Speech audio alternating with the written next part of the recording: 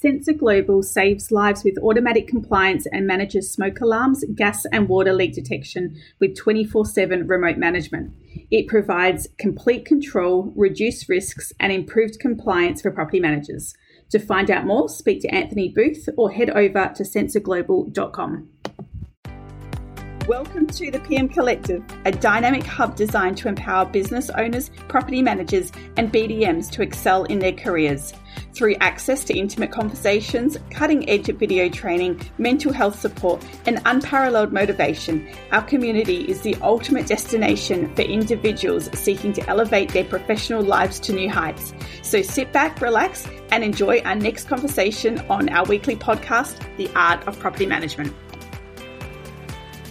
Today, we have a special guest, which a lot of you would probably already know. And I actually am quite proud to be on the other end of this podcast because I know that this person is the one that is usually interviewing people, and I am privileged to interview him, and that is Darren Hunter from IGT. Welcome, Darren.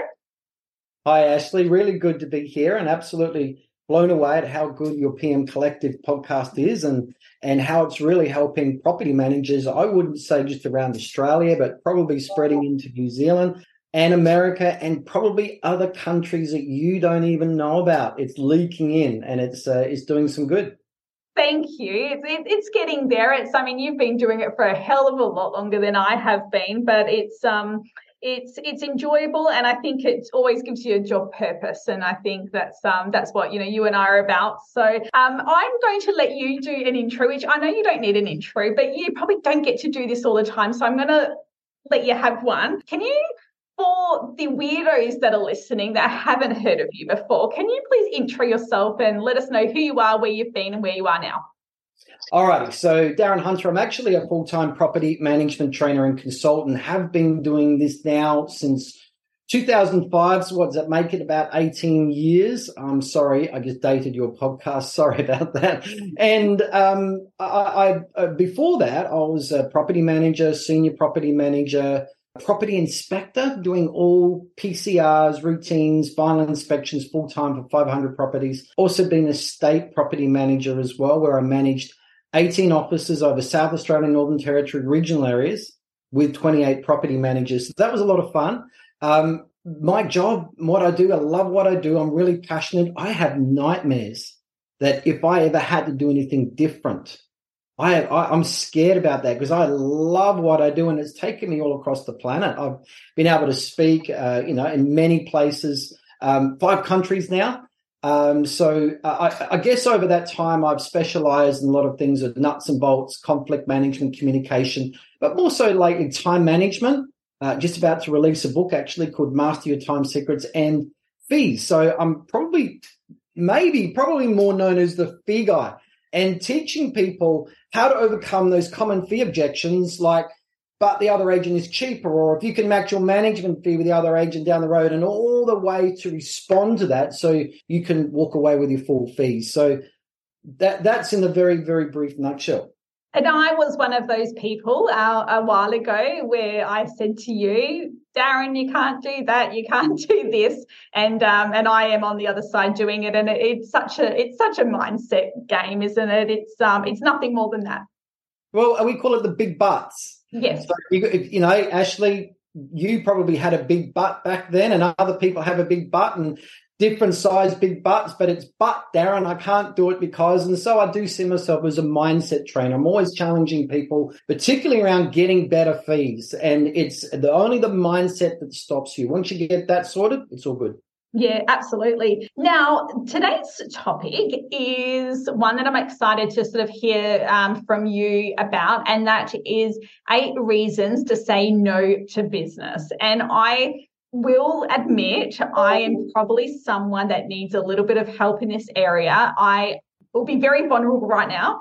I do take on business that I maybe shouldn't, and the reasons why sometimes I take on business that I shouldn't might be because I have a fear that if that client goes somewhere else, then his whole network will go somewhere else, or I feel like, we can handle it.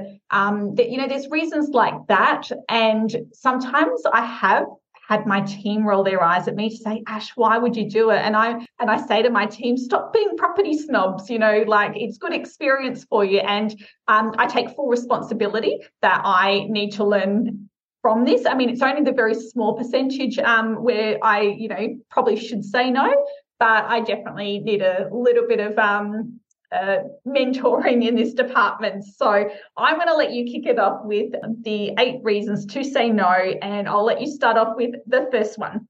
Well, let's just get into it first, because that's the solution. We've got to talk about the problem first. The problem is, Ashley, have you seen that there's a large turnover of property managers in the industry? Have you noticed? Not in my office, but in the industry, yes.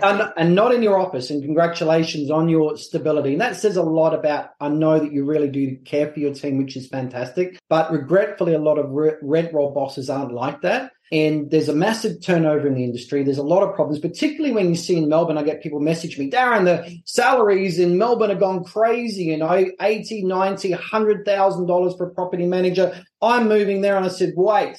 There's a reason for that. Bosses are desperate. It's not that they're generous. They're desperate. There's a massive turnover, particularly in Victoria. Legislation issues, VCAT issues, problems. It's very aggressive. Not saying it's not aggressive anywhere else, but there's a massive problem. One of the biggest issues and causes of property managers leaving the industry is always burnout.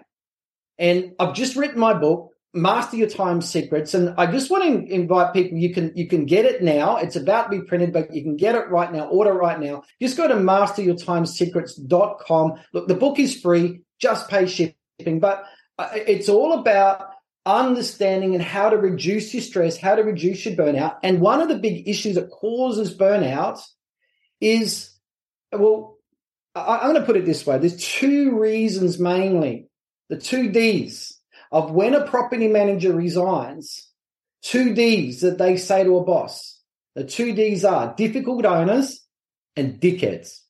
And these 8 reasons for not taking on new business is very much not taking on those toxic properties to start with. Now, in my book, I do deal with how to detoxify your rent roll and get rid of these bad owners. If they're on board, they probably are, how to move them out with growth. But this is all about the 8 key reasons that when you look at a property, it's either going to help the rent roll or it's going to hurt it. Take on too many properties that hurt it, you've got a ball and chain factor which just burns out and pushes you and other people out of the business, increasing the turnover of property managers, causes all sorts of problems. You want it to stop. So there's some really good reasons why you want to listen to these 8 reasons to say no to new business. And so the first one is we're in it for money, all right? And I know, Ashley, you'd be in it for love and probably wouldn't care if you didn't get paid. But, and I'm only joking, you're in it for dollars too. We've all got bills to pay. But at the end of the day, we got to focus on the property we're taking on. Is it going to pay the bills? And I certainly teach you need to be taking on a minimum $3,000 a year. So that's management fees, leasing fees, other fees. In a typical year, what would be the minimum? I say to aim for at least $3,000. Now, this isn't a fee lesson, but let's say your minimum might be 2.5. So work out when you look at a property, the rent. What's the management fee going to be? Don't count GST. What's the management fee going to be? Is the tenant, are you likely to have like a tenant leaving every 2 years? Well, then you can account for at least half the leasing fee. And you've got your PCR fee. You commonly charge it, of course, in WA. You would have, 4 routine inspections. If you're doing 4 routine inspections a year, you've got your monthly admin fee and all of that. You can predict and go, in the next 12 months, I should be able to earn X dollars minimum on that property. And so you need to work out what your dollar benchmark is. So if you're looking at a property and it doesn't meet that, why are you taking it on board? There's only so many properties a property manager can carry in a portfolio, in a bucket, if you want to call it. And so you want to make sure you're earning as much as possible. Can I stop on this one? And I'm only bringing it up because others might bring it up as well. So I absolutely agree. Like, I know what my figure is and what it needs to be. But, hold on. I just did actually, that was really bad, wasn't it? I just used the word but. Aaron, that's all right. It's cool. Please understand I'm controversial. and I poke people with my words to bring out the big butts. So it's cool. Okay, I didn't actually, that wasn't actually me doing that on purpose. It was me actually doing that by accident. But what if the owner has like 10 properties and it's like you want to take all 10 properties, but it falls a little bit below? You sort of want to take it. And as a coach, would you say to me in that situation, Ash, stay true? Or is there anything else I should consider in that? Or are there any reasons why you might fluctuate a little bit? Well, I guess my feelings are you want to earn as much as you can out of that bucket, which is a maximum amount of properties that property manager can carry. Because they can't, let's just say you're going to take 10 properties on, give them a wonderful discount, but that's 10% capacity of that bucket. You can't earn anything more out of that. So if we're going to take on the workload because we want the roofs and the front doors, but now we're earning 7 properties worth of income, you've now lowered the earning capacity of your bucket because there's only so much that property manager can carry. So I'm just saying to people, be really, really careful. Are you in it for the workload? Are you in it for racing to capacity of your portfolio workload as soon as you can before you go, right, I have to go and get another bucket, which is going to cost me a property manager, desk costs, internet costs, insurance costs, blah, blah. There's a cost involved to each portfolio.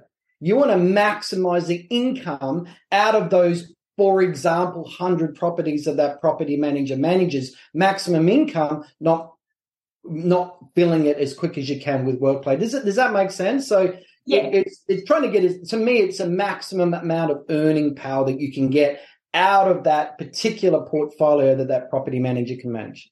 Yeah. Okay. So ultimately, like I think my mind knows that. And I guess for me, it probably would depend on where I am in my growth. So for example, I've just hired a new team member who's on the growth portfolio. So she's got a very low number. So part of me sort of wants to build that up and then worry about because I'm not saying that it's like it would be stupidly low, but it wouldn't reach that minimum that I probably should. We might be a little bit short, but in my mind, I'm thinking, I'd probably take it on and then in 12 months do a check of the whole portfolio and then clean it up a little bit. Whether that's right or wrong, I'm just talking. I think there's no right or wrong here. Yeah. I guess there was a really good quote I saw from Tom Panos recently, and he said it's not about turnover, it's about leftover. It's not about simply getting the business on board and breaking even a little bit more. That's turnover because we've all got bills to pay, and it really, on average, for every dollar that is earned in fee income, 80% is taken up in expenses. That's turnover. So it's not about focusing on the turnover, it's about focusing on the leftover. So if it's going to cost you, it's probably about $1,600 to $1,700 a year now. It costs in Perth or any staffed agency to manage one property. And so if you're earning $1,800 in total fee income, you're going to go, woohoo, we got a roof in the front door. No, you're only earning $100. And if that's a difficult owner, that's just my angle that I'm taking. It's all about leftover and profitability as opposed to turnover. Yeah, no, absolutely. I know I have done this exercise with 6 other business owners in Perth. So the portfolios range between 500 and 1,000 doors. And it was an average of 1,200 to 1,500, with 1,500 per property being probably the right amount. So, people can use that as a little bit of a base. I did that exercise about 12 months ago. Yeah. So. And I did that exercise in Perth twice about 3 years ago. It came out at $1,500. There's that. I just added those extra numbers on it because of the inflation that's happened since then. Oh, absolutely. No, it's good. And like I said, the only reason why I bring up sort of my thoughts as well is just because there'll be some other people that also have that same thought. So if you're thinking that, you are not alone. No problem. That's fine. Well, number 2. So this one's a lot more easier. That's probably a little bit complicated knowing your numbers, but the next one is really easy. Rent level, so what's the minimum rent before you say no? And there are certain suburbs in Perth or Adelaide or Sydney or whatever that if you go below a certain rent threshold, you're going into lower socio, okay?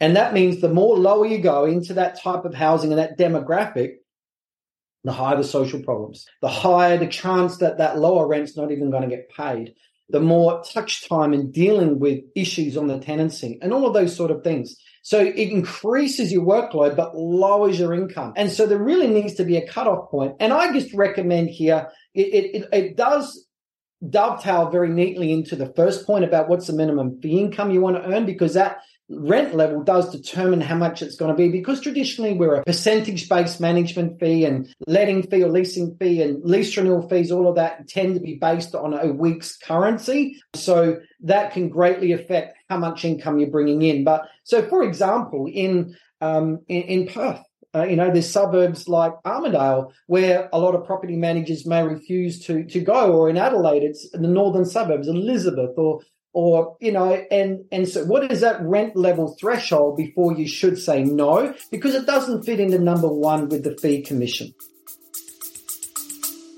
Stay with us. We'll be right back. Inspect Real Estate, or IRE, is an Australian-based software company that is passionate about creating quality, customised solutions for agents, tenants, buyers and property owners, designed by agents for agents, because we care. IRE has now processed more than 108 million inquiries and is currently being used by thousands of industry leaders. There are many time-saving products, from booking and managing inspections within our flagship product ROL, creating and managing applications with To Apply and App Checker, and tracking keys with Keyware, through to listing on Inspect Real Estate's free property portal, Tenant app, plus so much more. Visit inspectrealestate.com.au or give us a call on 1300 934 721. And so on that, so yes, you can work out what that minimum would be based on the financials. And would it be the wrong tactic to look at your current portfolio? So if I was to look at my current portfolio and say that my average rent at our office is $480 per week, so from now on, I'm not going to do anything less than that because I want to keep my average high. Would that be a way that you can work it out? You can certainly look at that. Or you may look at, okay, I'm going to bring two quality property, every two quality properties that I bring in at $480 a week or more, I will cut loose one property that's at $450 or $440, and your average rent will go up. Yeah. And every time that average rent goes up, guess what else goes up? Your rent roll value goes up. It all connects into the big machine of making sure our average management fee is on the way up, because we haven't all got full management fees, right? We've done those little discounts here and there, and we want to move that up. We want to move our average rent up. We want to move our average income per property per month up. There's all these numbers here that we want to be moving up, and they all turn into leftover profitability and not just turnover. And this is a very, very good reminder for those businesses that are having issues hiring new staff. This is actually probably what I would recommend, one of the best exercises to do, because you can actually grow your portfolio and the numbers in your portfolio without actually growing your team. So if you Correct. are struggling with finding someone, maybe have a look at how you can create a better quality portfolio where you're managing sort of less properties or the same properties, but with the higher revenue. Yeah. And I actually call it detoxing the rent roll. It is a chapter in my new book, Master Your Time Secrets. Just go to masteryourtimesecrets.com for that book. And I apologize if I've mentioned it before. I just thought I'd forgotten to mention the URL. Let's move on. So now distance. Okay, so distance is drive time. Okay, how far away from the office? And every now and then you get, but Darren, I've got a property manager that lives 40 minutes drive away or an hour's drive away. It's okay for me to put properties there. And I'm thinking, are you counting on that property manager to be around forever? Maybe if it was near your house, maybe. But anyway, here's my point. Ashley, who's your favorite property manager? Oh, actually, that's a bad question. Name me a property manager in your office. Casey. Casey, all right. So I say to Casey, because let's say she's a little bit stressed and she needs a little bit of time out and stuff like that. Casey, I tell you what, let's just give you a break. And what we're going to do is we're going to give you 2 hours a day off. What we want you to do, take your chair, take it out to the car park, or, take you down to that wonderful little cafe you got there in Angelo Street. You got a few good cafes around. The Secret Garden, let's go down to the Secret Garden and sit there. You can have a cup of coffee, no problem. You're allowed to take and make phone calls, no worries. But 2 hours a day, you got to sit in that beautiful place, smell the roses, enjoy the air, and just relax for 2 hours a day for Monday, Tuesday, Wednesday, Thursday, Friday each week. To de-stress. How is she going to be if she does 2 hours a day? Well, I don't know if she's going to be more stressed or less stressed. Well, so if she's going to get more stressed, that's the point I'm making. Why is she going to get more stressed? Because she's wasting time. She's wasting time. But a lot of property managers don't have a problem sitting in a car for 2 hours a day. Yeah. And so I remember a number of years ago with a rent roll I was managing, we had a property manager, we did a time and motion study, and we had anything in the metro area will do.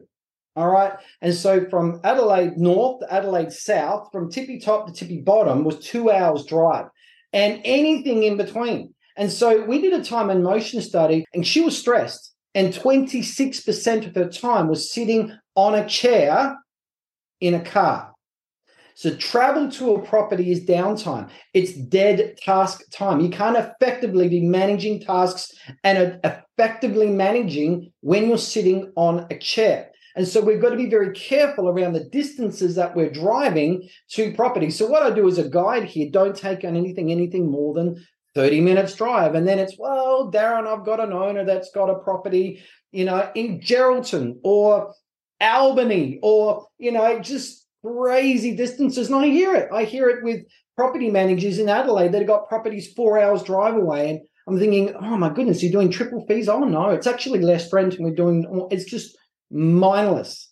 Is that they're just taking on anything with a roof and a front door without distances taken into account. Now, 1 or 2 long distance properties, 30 minutes drive an hour, maybe okay. Start adding those on, it's like a property manager sitting in your car park or in a garden for 2 hours a day and doing nothing. It's going to cause problems.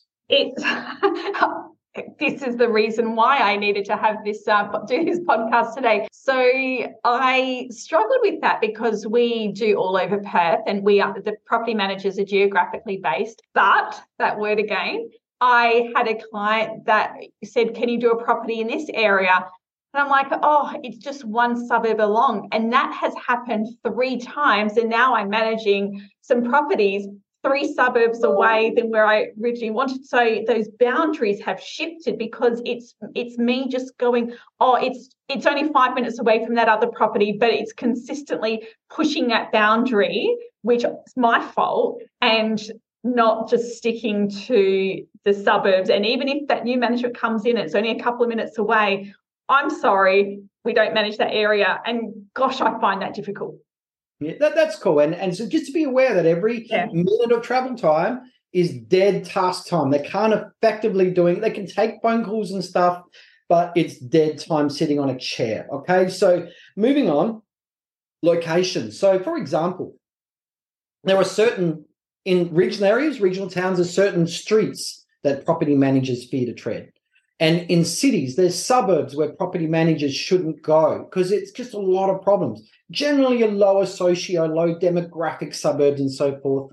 And there's in lower demographic areas, there's worse suburbs and others as well. And I remember in Adelaide with a rent roll we were managing, there were certain suburbs we just blacklisted. We had a list of about 6 or 7 that we're just not going to manage property in those suburbs because there are too many problems. And here is another thing too.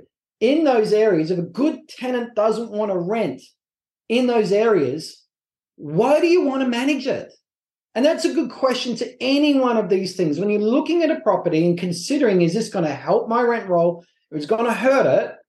If a good tenant doesn't want to live there, why do you want to take it? Is it just you want turnover? Do you just want workload where you can smash yourself silly? Or let's just take care on the sort of choices that we're making at the new business end. And look, this list here, you're probably going to say no to 1 in 10 or 1 in 15. It's no big deal, but making sure that we only have a healthy rent roll where property managers are happy to dwell in, and it's not going to become an environment unfit for human habitation like the atmosphere on Mars, where they're just going to get poisoned and not realizing that there's poisonous water in the drinking water. That's what toxic rent rolls can do. All right, moving on. Next one is, so we said location. So in regional areas, it's streets. Dennis used to tell me there was 4 streets in Nowra where he was a BDM, all had a queue in front. And so he wasn't allowed to touch the 4 streets with a queue. And that was his rule. And I think once he did actually get a property, and the property managers were so angry at him, we don't manage property in those streets for good reason. Okay, next one's property type. So Ashley, driving down the, and I'm sorry I just keep on coming back to Perth, but I'm driving down the Kwinana Highway, right? And leaving South Perth, and driving south, I look on the left, and there's a big block of flats. And it's these sort of properties here, flats and units. And what type of tenant is that dwelling or that type going to attract? And if that type of tenant that it typically attracts isn't going to be good, why do we need to take it on? Now, it's probably not going to fit the amount of fee commission that we want, and it's probably not going to fit the rent level, and it might be in a bad location as well. But we're talking about flats, we're talking about units, or we're talking about a property that was once owned by government housing, where only a lower socioeconomic tenant may want to rent it, or a low-end tenant that we're going to have social problems with, okay, or impact with. So, but having said that, in South Perth, there's also beautiful apartment blocks. And apartments are only going to attract a certain type of tenant, but that type of tenant is going to be cool. So the property type, what's a type of property we're not going to take on? So for me, it was units and flats. In South Australia, we had ex-government housing called semis. They're built like a brick crap house. They're bomb-proof practically, and they only attract a certain type of demographic generally. And so we blacklisted those, or anything that was ex-government housing that only typically attract lower socio. So that were our rules. Your rules may be different. All right, next one. We're up to number 5. That was 5. Now number 6. This is a really easy one that I'm sure most property managers are cool with. But if it's low quality in repair, why do you want to take it on? Now, it could be the owner's just bought it and it's in disrepair and he's going to spend 30 grand on it. Happy days. It's going to change, right? But if it's in disrepair, and it has been in disrepair for a long time, it's likely to stay in disrepair no matter what promises are given. And again, it comes down to, is a good tenant going to want to live there or not? And on this note, this is where, if you're doing the new management appraisal, and you could probably test the waters to see whether it's the owner that's the issue, or whether they're willing to do the repairs or not. But by going in and doing an appraisal and saying, listen, would you be prepared to paint the property and redo the floors, and then seeing what their response is, would that be right? And that would tell you whether this is going to be an owner we want to work with or not. Because if the owner said, oh, absolutely, I've put aside this much money, I'm happy to do what you recommend, tick, that's no worries. But if the owner goes, well, surely you could find someone who'd rent it as is, it's a rental crisis, well, then you'd be like, maybe not. Yeah, for sure. And but a property does tend to, if the owner's had it for a while, it's like, a person's children tells them about the parents, right? A person's pets and the pet's behavior tells them about the parents, right?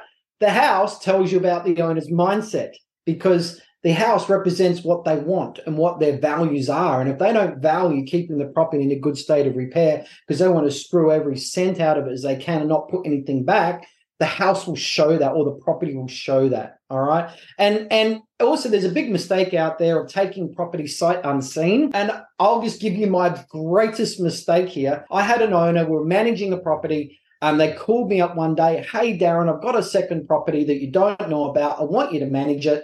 I was managing this person's other property for a couple of years, and it was okay. It wasn't brilliant. It was just a bread and butter rental, mid-road, did the job. And And I said, all right, that's fine. And she said, Darren, look, I've got a difficult tenant at the moment. He's not paying his rent. Can you go and sort it? Okay, no worries. I can sort it out for you. Did the management agreement by fax, the thermal fax, back in those days. Do you remember those days, Ashley? Just. I know. I was just, am I pushing my luck here by saying that? And anyway, so, and of course, I've got my management agreement. I've got the right to manage it. Okay, serve the letter on the tenants. Go out there, that they got to pay the rent. Go and do an initial routine inspection because there's no ingoing inspection or PCR on it. And I just stood out the front and I went, oh, crap. What have I done? This place is a dump. It is terrible. And when I did my routine inspection, it was bar none the worst property I've ever seen. And now I was managing it. And I called up the owner and I actually said, I want to withdraw management. This is not right. And the tenant's refusing to pay the rent because you can practically, you've got free skylights coming through the ceiling with seeing daylight through the cracks. And the tenant's saying, until this is repaired and that I've got hot water and that's repaired and I've got a light that works in this bedroom, I'm not paying rent. I'm thinking, I can't compete with this. Tenant's right. And I learned my lesson. Don't take a property without looking at it first. So, okay, I'm glad this has come up because a question, I ran a BDM club for 6 months and I had one of the BDMs ask me this question and it actually hadn't come up. So I'll ask you. She said to me, if you're taking a new management transfer from another real estate agent, she was talking about giving notice to the existing tenants. You can get in there and do an appraisal and all of that. And I said to her, I don't think in my 20 odd years I have ever gone in and appraised and physically checked the property when it was a handover from another agent. And you're talking about not taking properties on that you haven't seen. What would be your response to that situation or to that question? About going in there and meeting the tenant? Yeah, like if an owner that wants in a to handover situation. Well, I'm going to leave this actually because I know I've got 8 reasons, but I've got a couple more added on. All right. And that's all about not taking other people's monkeys on. All right. And we're going to talk about that. So is it okay? We can leave that comment for them. Absolutely. But because, after you've done a number of years, there's probably an extra couple of things you probably want to add on to the 8 things. So it's really, I've got 10, but the last 2 are sort of my opinion. Eight's the lucky number. Yeah, that's all right. Okay, so, the next one, we just talked about property quality. Okay, it's going to be in a reasonable to good state of repair. All righty, and look, at the end of the day, the legislation is so tough now. 20 years ago, we probably got away with it, but, why should we manage properties that are in a poor state of repair? There's so many issues and problems and hassles that comes with it, and we just want to do the right thing according to the Residential Tenancies Act. So, all right, next one is C-class landlords, and one of my favourite sayings is, C-class landlords are like a packet of cigarettes and they'll take years off your life. And there are 7 characteristics of a C-class landlord that I just rattle off, and I could spend an hour talking about these, but we're going to take a few seconds. Number 1, over-demanding and unreasonable. You call them up with good news. Mr. Owner, we've spent weeks and weeks and weeks finding a quality tenant we've actually got a good tenant moving in, and they just so about bloody time. And they just peel over your parade. They dump on you emotionally. They can control you. They bully you. They can cause all sorts of problems. Characteristic number 2 is they like to take up lots of your time and send you 5-page love letter emails. And you get off the phone to a normal owner and it's like 5 minutes, but this guy's an hour and he just done my head in. And it's just wading through a swamp. And it's very, very difficult, taking up too much of your time with frivolous requests. And I've just driven past and the tenant didn't mow that lawn last weekend, or the rubbish collection from the council was 2 days ago and their wheelie bin is still out, and just stuff like this, just frivolous stuff. The next one is number 3 is whatever the rent is, the market rent that a good tenant will pay. Well, they want more, which means now we're not going to attract good tenants, because good tenants are market savvy. And so above market rents, unreasonable rents above market, not talking a little bit, a lot. So it's just going to stay vacant, or it's only going to attract the type of tenants we wouldn't want anyway, which is the people that say they'll pay double rent, but in fact will pay nothing. So the next one is whatever your fees are. Well, they can't help themselves, but they just got to have a discount because you're an agent, your fees are negotiable. We must have a discount. And they just spend a lot of time focusing on fees, are very fee focused and have a real problem around that, particularly with your WA property management. Go WA, property management fee paradise. Okay, next one is the next characteristic is they just won't put little to no money into the property for repairs. So no upkeep. The property, like any investment, needs to have money put into it to keep it to a standard. They don't believe that. It's all about all the money coming out of it. Gradually, the property just gets very worn out, run down, and a good tenant doesn't want to rent there. Okay, the next one after that is, well, it's just a crap property that tends to attract a crap tenant. And the next characteristic is they just tend to, a lot of the time, have a low rent property. So with low rent, with a discount, it's just bad all around. So there's your 7 characteristics of what makes a C-class landlord. And we've really got to, these are the ones that burn out our staff. They're the ones that we wake up at 3 a.m. At that, we can call it the property manager witching hour. At 3 o'clock when our eyes open, we're in a cold sweat and our mind is swimming with anxiety. It's usually we're thinking about these owners. And I don't know, Ashley, can you relate to that? Well, I was just going to say, so I'm not being a very nice person by telling my team that they're character building clients. You're all going to have 1 or 2 on your portfolio to keep you on your toes. And other managers say, feeling is fine. Gosh, I feel like I should be paying you for a consultant, for a consultancy fee for an hour because I'm listening to you and each of these strategies are things that I needed that little reminder. And I'm not saying that I've got a lot of them, but I've definitely got a couple in each section. Now, as a fee expert, and I'm working with rent rolls to maximize fees, when we increase fees, we always have a small loss. When I do the autopsy, and let's say we've lost 10 properties, I promise you at least 80 to 70% of those are C-class landlords. And the average income for the portfolio per property, usually these ones are at half. So though we may have lost 10 properties, we actually lost 5 properties or 6 properties of income. Yeah. So it's amazing how a negative effect that C-class landlords have. I'm really passionate about detoxifying our rent roll, getting them out. And my book talks about, every 2 or 3 quality properties that tick these boxes that we're talking about, just get rid of 1 or 2.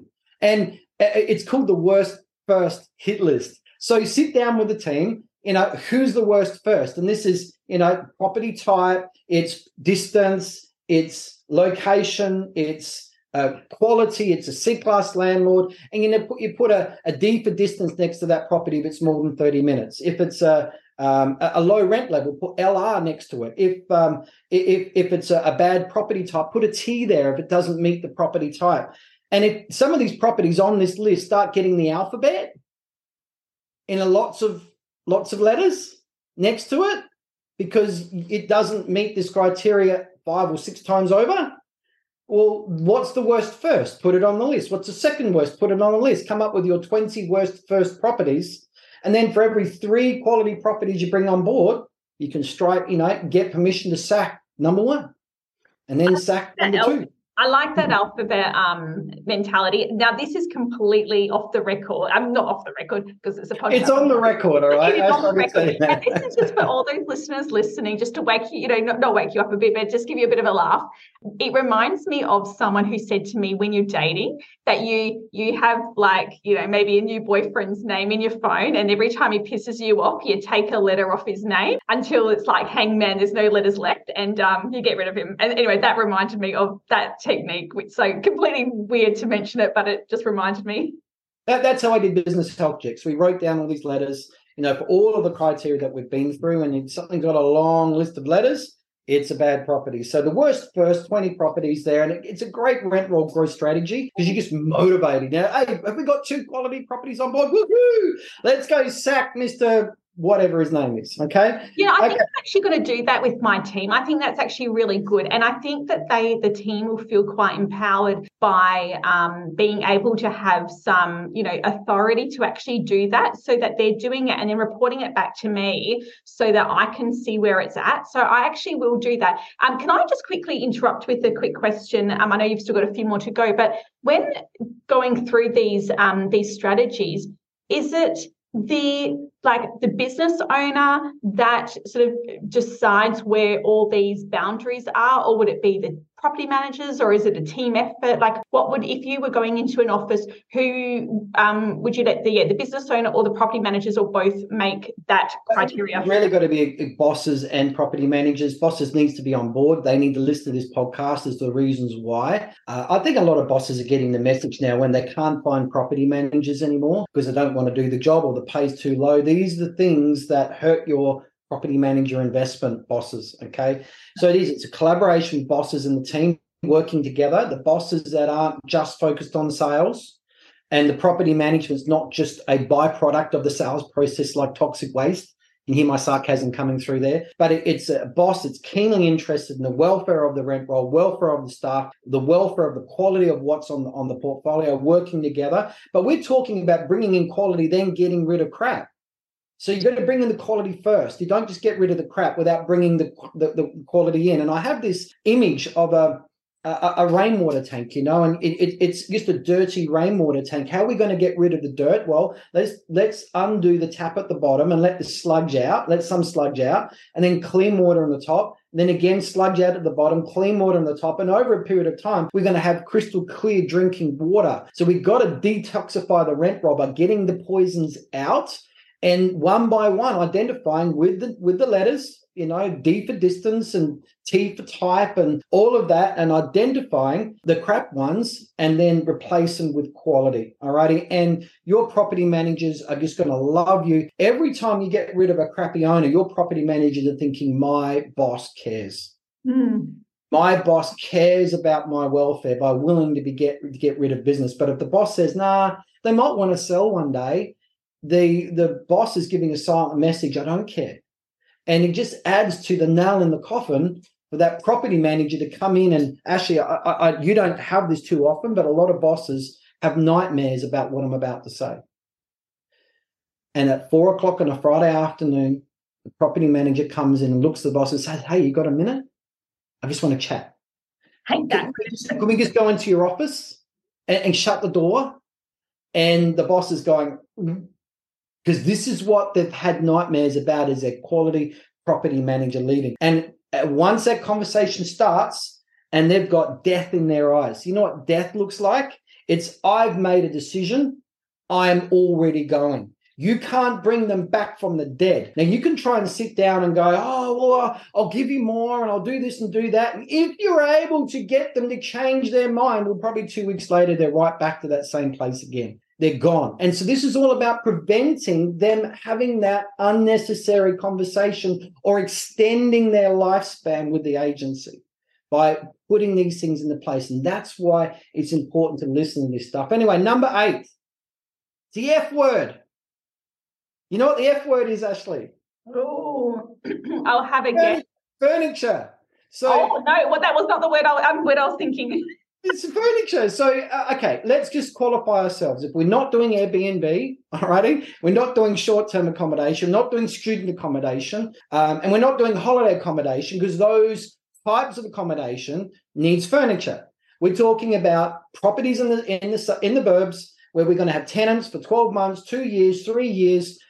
Furniture is a hindrance. And there's so many complications that comes with furniture. So anything more than a dishwasher, we're going to get into lounge suites and beds and bedding and crockery and cutlery and all this crazy stuff. It just causes a problem. Oh, my goodness me. When I was managing 28 property managers and, one group of properties we had in Catherine, Northern Territory, these little units with furniture and a microwave. I remember microwaves going missing, and I have to authorize checks to reimburse the owner because the property manager missed it. And it just added a whole layer of complications that in residential property management, traditional property management, we really don't need. So I hope I qualified myself pretty much there. Yeah, and also furnished properties typically would be more turnover as well, which is more work. So yeah, and far out. We've got a person speaking at our conference coming up, the IGT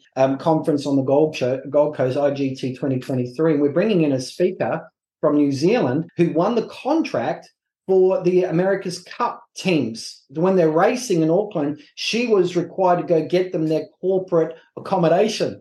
And the stories that she's got and the amazing things that she achieved, she won the America's Cup. So she'll be talking on that. But that type of corporate accommodation, all of that, we're not talking about that sort of thing. We're talking about average properties in the suburbs that the average traditional rent roll deals with. And I think everyone understands what I'm talking about. So, all right, next two, I'm going to add on. This is my experience over many, many, many years. And when I come across property managers 20 years, 30 years plus, they tend to have these same sort of things too that they have rules on because of the 20 years or 30 years behind them of pain.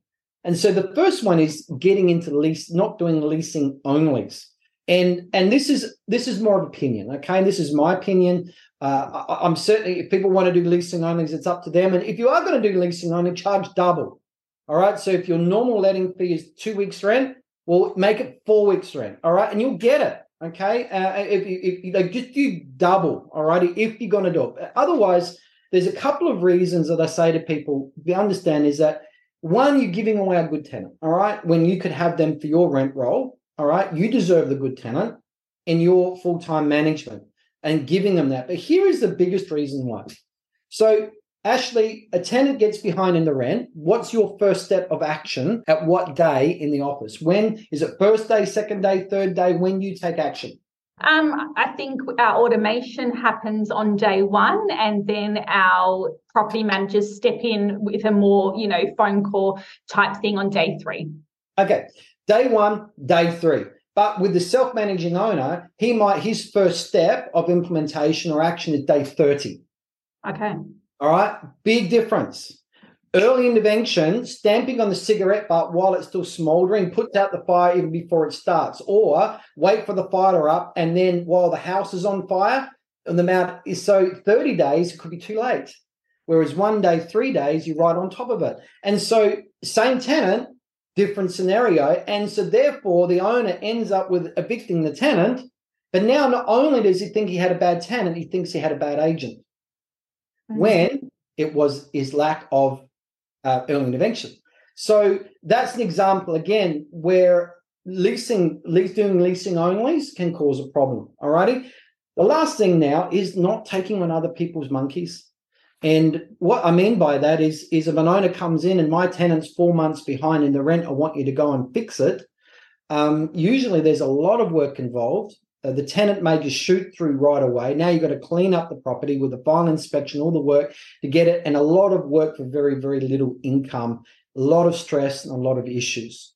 So now what was your question again? If you can just remember me again. And this has definitely happened. It actually happened once to me, and I learnt my lesson where I took over a management from another agent. And when I picked up the file and the ledger, the tenant was in 6 months of arrears, and yet no one had told me. And I guess back then I thought, that is not something that I thought to even ask because it never happened to me. And I thought, surely that's something as an owner you would have told me before I took over the file. So I know it sounds silly, but, asking that question of where's your tenant rent up to date, or is it up to date? But the other BDM that had the question was when taking on a management from another office, you're sort of saying how it's important to go into the property to have a look. But when I've taken over managements from other offices, I actually had never gone in and looked at the property first and got access, because generally what happens is that process, it's quite private. The owner's called you, they don't want you to say anything. You can't go in and get access yet to the property because they haven't even told their property manager. It's all a bit of an awkward okay. situation. You know what I mean? So this BDM had asked me, how do you manage that? And I just said to her, listen, I've never gone in and physically checked a property that was coming from another agent, so I couldn't answer it. Yeah. Okay, so I understand your question now. So I guess, your issue is experience. okay, and not asking the question about, that's just experience, right? You learnt your lesson, you won't make the same mistake again.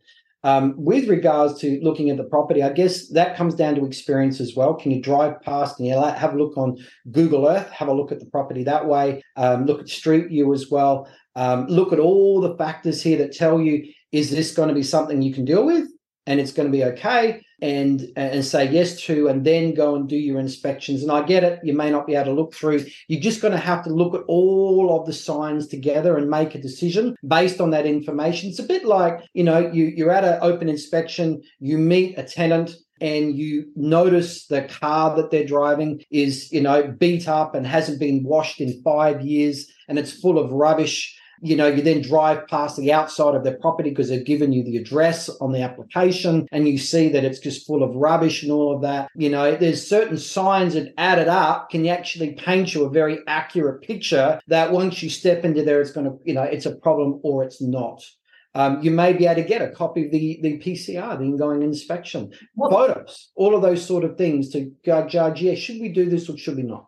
Yeah, and I think that's where I think I might give her some recommendations, is that when taking on a property from another agent, ask for a copy of the tenant ledger, the last routine inspection and the property condition report, actually, and maybe even the lease as well, so that you can have a look and also just make sure that all the documents they've got are done properly, good, and it'll be an easy, because if the owner says, or if you look at a ledger and it's no good, then that's one thing. But if the owner goes, actually, we don't have a lease agreement because it's just been, casual or whatever, then at least by asking those questions, those little alarm bells will come up as well. So I might suggest that to her. But funny, I guess in all my experience, I've never actually done that myself, but I've also never really had too many bad experiences either. But I think it's a very, very good tip and something that I should implement. Yeah, that's for sure. I think having a list of questions is a good thing, but your experience is going to tell you whether you should or shouldn't. Gather as much information as you can to make a qualified choice. And what you're going to be stepping into. So I guess one of my horror stories is I took on a property once where a tenant was several months behind, and he was a local tattoo artist at the local tattoo parlor. And we walked into the tattoo parlor to say his name was Grizz, as in grizzly bear, Grizz. And Grizz, we're taking over management of your property, and we had to run out of that place with him screaming abuse, running to go grab a baseball bat, and ran out with the other property manager. And I looked at him and said, we should never have taken this on. This is too dangerous. And we handed the management back immediately. Yeah, because no one's life. And some years later, I ended up inheriting a management with that guy in it and doing routine inspections. And he always had that axe handle next to the door. Whenever you see someone with a baseball bat or an axe handle parked near a door, they're trying to avoid certain types of people that if you don't get involved in crime, you won't have a problem with. So that should be the 11th strategy. Look out for axe and baseball bat at front door. Oh, look, and baseball bats with nails in them and things like that. It just, it's an interesting job, property management. Let's put it that way. It is, and as much experience as I have, and I've been very lucky to have some really good success. These strategies are something that you always need refreshers on, because I haven't had a refresher on this for a few years now, and I needed to have a refresher on that. And now I will absolutely be going back to my team and doing those labels. I think is a really good. I think the team will actually really enjoy that. And so, I feel like this is something definitely sort of every 1 or 2 years. I don't care how much experience you've got, you need to re-look at these, especially when you've got new team, make sure everyone knows them and everyone's on board with it as well, because property managers, are also responsible for the growth coming in to their business. So they need to know what the rules are. So if one of the existing owners asks about managing another property, they know what the guidelines are. So this is an everybody problem, not just a BDM and business owner problem. Yep. I'm just going to invite people, if you want a list of the 8 things, the criteria, I've got it on a Word document. You can take that 8 criteria and tailor it for your business. So you've got your own policy about what you'll take on and what you won't. Just email me, Darren at IGT, as an Inspire Growth Training at IGTmail not mail as in boy, mail, mail.com. So Darren at igtmail.com, email me, 8 reasons to say no, or PM Collective or something like that. That way I know that you've listened to the podcast, I know what you're after, and I'll just send out the one-page Word doc that you can use nice and easy. That's wonderful. And stick that up on your desk and remind yourself every day, which is what I'm going to need to do. Darren, it's an absolute pleasure. I appreciate it so much, your time. I am very thankful to have that refresher for me. And I know that this podcast is, we don't like to date and time things, but always do keep an eye out for the training that IGT do. They're doing national tours. They do a lot of work in all states around Australia and also obviously the world as well. So if you are looking for some inspiration, go check out their stuff and see when they are in your area next. Thanks, Darren. No worries. Thank you, Ash.